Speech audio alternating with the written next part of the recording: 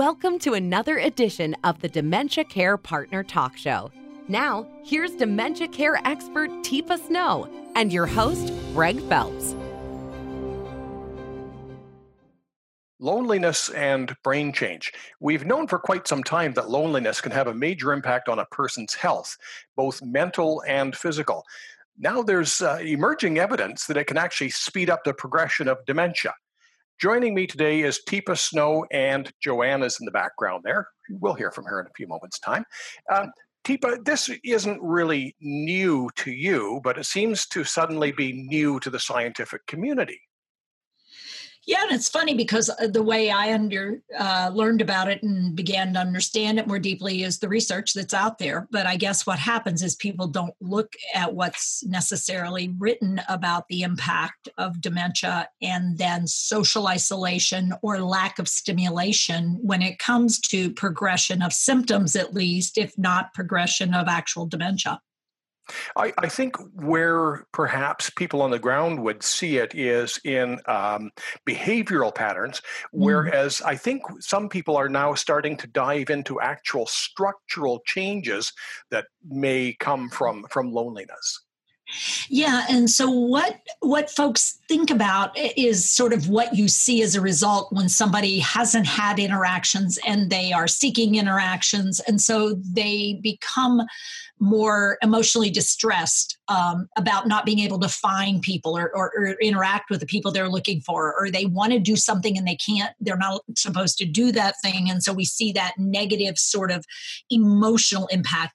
But what people don't frequently recognize is if I don't use pathways, synaptic pathways in my brain, and the chemistry of my brain doesn't alter up and down with the chemicals that we use to make our brain work, dopamine, serotonin, endorphins.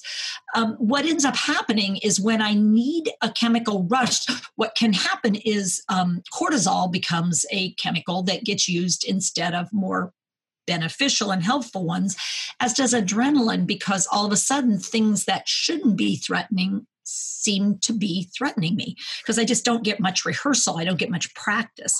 And so when a demand is made or I'm seeking and I can't figure something out, I become more readily depressed or distressed or anxious or frustrated. So is this a regression, or is this sort of going back to the basics of our brain, which is the flight, fight, fright, the need to survive? Yeah. And so if I'm not getting a lot of interactions, then any interaction stimulates more of a primitive part of my brain because my brain is not getting routinely exercised, if you would, or put through its paces, or I'm not getting those chemical patterns that you and I get when we engage with one another. Because when one person speaks, I take that data, process that data, and then respond to that data.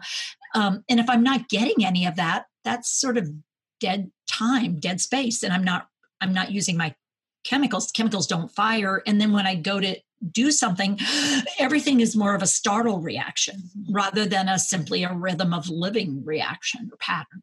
So it is more primitive. Well, you know, one of my passions and hobbies is sort of sitting down and reading all of the studies that seem to be out there in the world these days. This one in particular was sort of concluding. Staying busy, Greg, are you? Staying real busy. Real busy. Chronic loneliness can lead to a 30% increase risk of premature death. Another one of their findings was people who are lonely are more susceptible to illness. Obviously, those two go hand in hand. You're ill, you. So. Yeah, and the interesting thing is it isn't just physical illness. It actually reduces your brain and body's ability to react and respond, your immune response.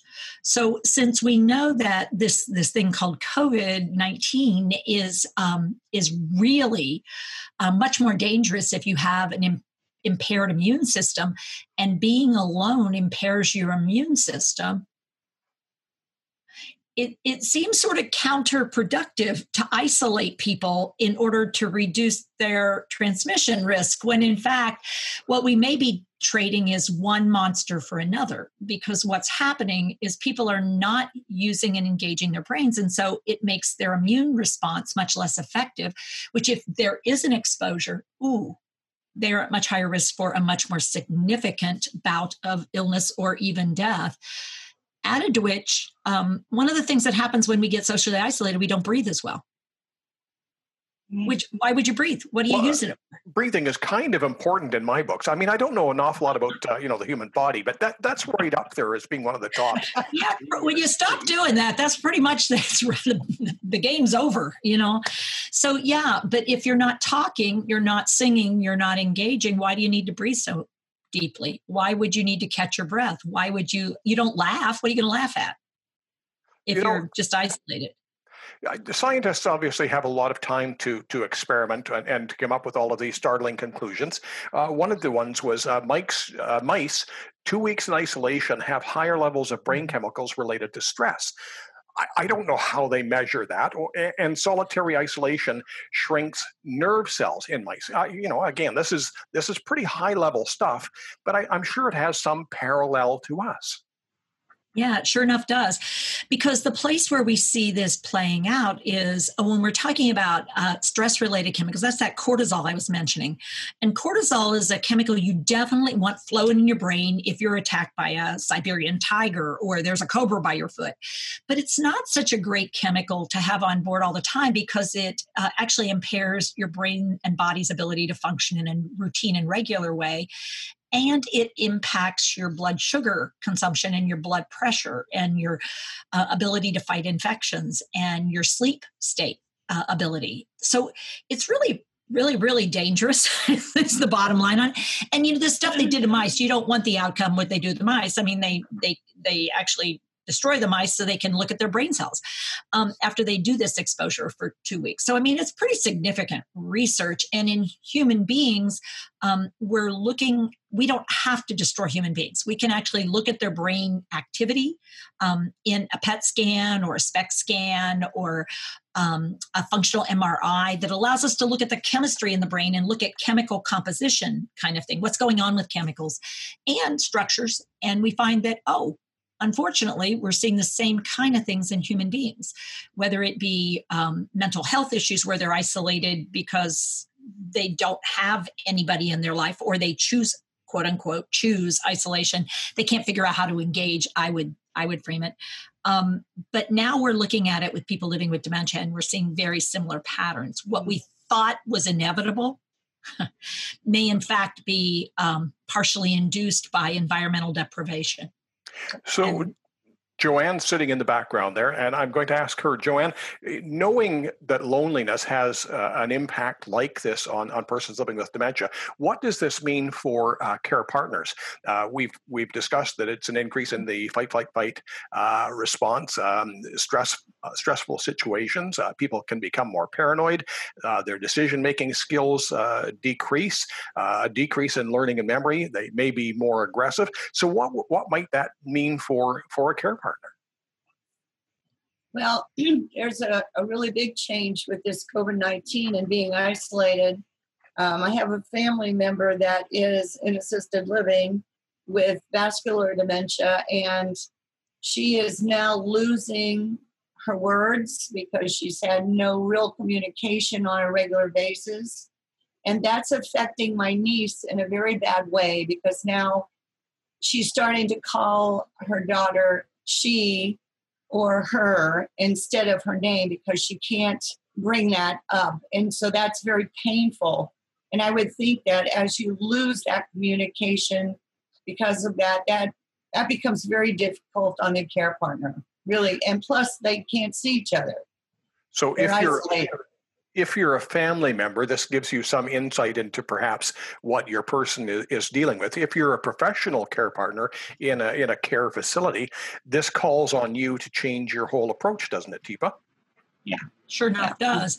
Because we know that people are being asked to keep people at social distance, which is simply not going to be an option if someone has dementia because they need support and care within arm's length or else they wouldn't be where they are. But how we spend our time, what we do during that time, how we engage with people. Active engagement makes a huge difference. So when I say to you, Greg, hey, it's Teepa. Good morning, sir. Hey, Teepa, I respond. Yeah. You respond because I set it up with that pause expecting the other side of the conversation. Ooh, hey, I like your shirt. Good looking. Thank you. Yeah. You're welcome. Ooh, hey, Greg. Yes. Now I have to pause because keeping in mind that, if he hasn't had a lot of practice, that was that moment where if I lean in or say it again, I could get the cortisol going rather than the oxytocin going. So that ability to change my tone, to add those pauses, to give, oh, hey, Greg, look at this. Bring the enthusiasm in my voice. In other words, I have to prepare myself for the interaction before the interaction. Because when I'm moving into that person's world, I may be it for the next hour. And I think people don't realize. And so sometimes walking by the door and peeking your head in, you don't have to put the mask on if nobody else is out in the hall, and go, Greg, hey, man, wanted to give you a high five. Yeah. Teepa, this whole pandemic has been a challenge for care partners as well as for persons living with dementia. But for care partners, where can people go to get some current information on this? Because things seem to have, are they changing, or do we just need to apply our skills even more? We need to apply our skills even more because unfortunately, most government support systems are indicating the last group they are going to give freedom to, the last group that will have access to other human beings, the last group that will get to spend time in intimate space with others are people living with dementia in communal settings and residential settings, or family members who are alone at home with someone. That may be the last group that comes out. And so more than ever, if you know someone, if you have capacity, if you're at all a compassionate person, figuring out strategies and times and abilities to make a difference, to basically do a Zoom interaction, call up 10 songs in your head and say, oh, hey, Greg, I don't know if you know this one. This is a musical. I'm going to give you, it's one of 3 musicals. I'm going to see if you can figure it out without a clue. And if not, I'll see if I can help you out there. But I'm going to wash that man right out of my hair. I'm going to wash. Any ideas? That sounds like my wife. Sounds like a relationship issue, huh? Actually, it's a musical. Let's see. It was Rodgers and Hammerstein. South Pacific. South Pacific. Excellent. Yeah, you got it, Joanne. Yeah. But what that just did is cause Joanne to fire multiple synapses. And we think, oh, well, it's hard to do it. And it's like, yeah, it is. I mean, you have to prepare, like I said. But I think if we did that, it wouldn't be just better for her brain. Might be a good idea for mine. Teepa, where can more people get information? Do you have a website that is easily accessible? Are you running webinars, or what are you doing these days? We're doing some of both. We're on Facebook every morning at 8 and Eastern time. Of course, it's always my time, Eastern time. And then at 5 o'clock, we have some stuff going on. We also have a site on our website that's devoted to basically COVID-19 kinds of information and how you can access it. We have a bunch of recorded stuff. We also have openings for Ask Teepa Anything coming up soon on a Wednesday evening if folks are interested in pursuing questions there. We do our very best to be open to the idea that people need support through this, and there's a lot of training to be done. And your website is easily accessible at? teepasnow.com. Nice and simple. Teepa, Joanne, thank you very much. Thank you, Greg. Thanks, Teepa. My pleasure.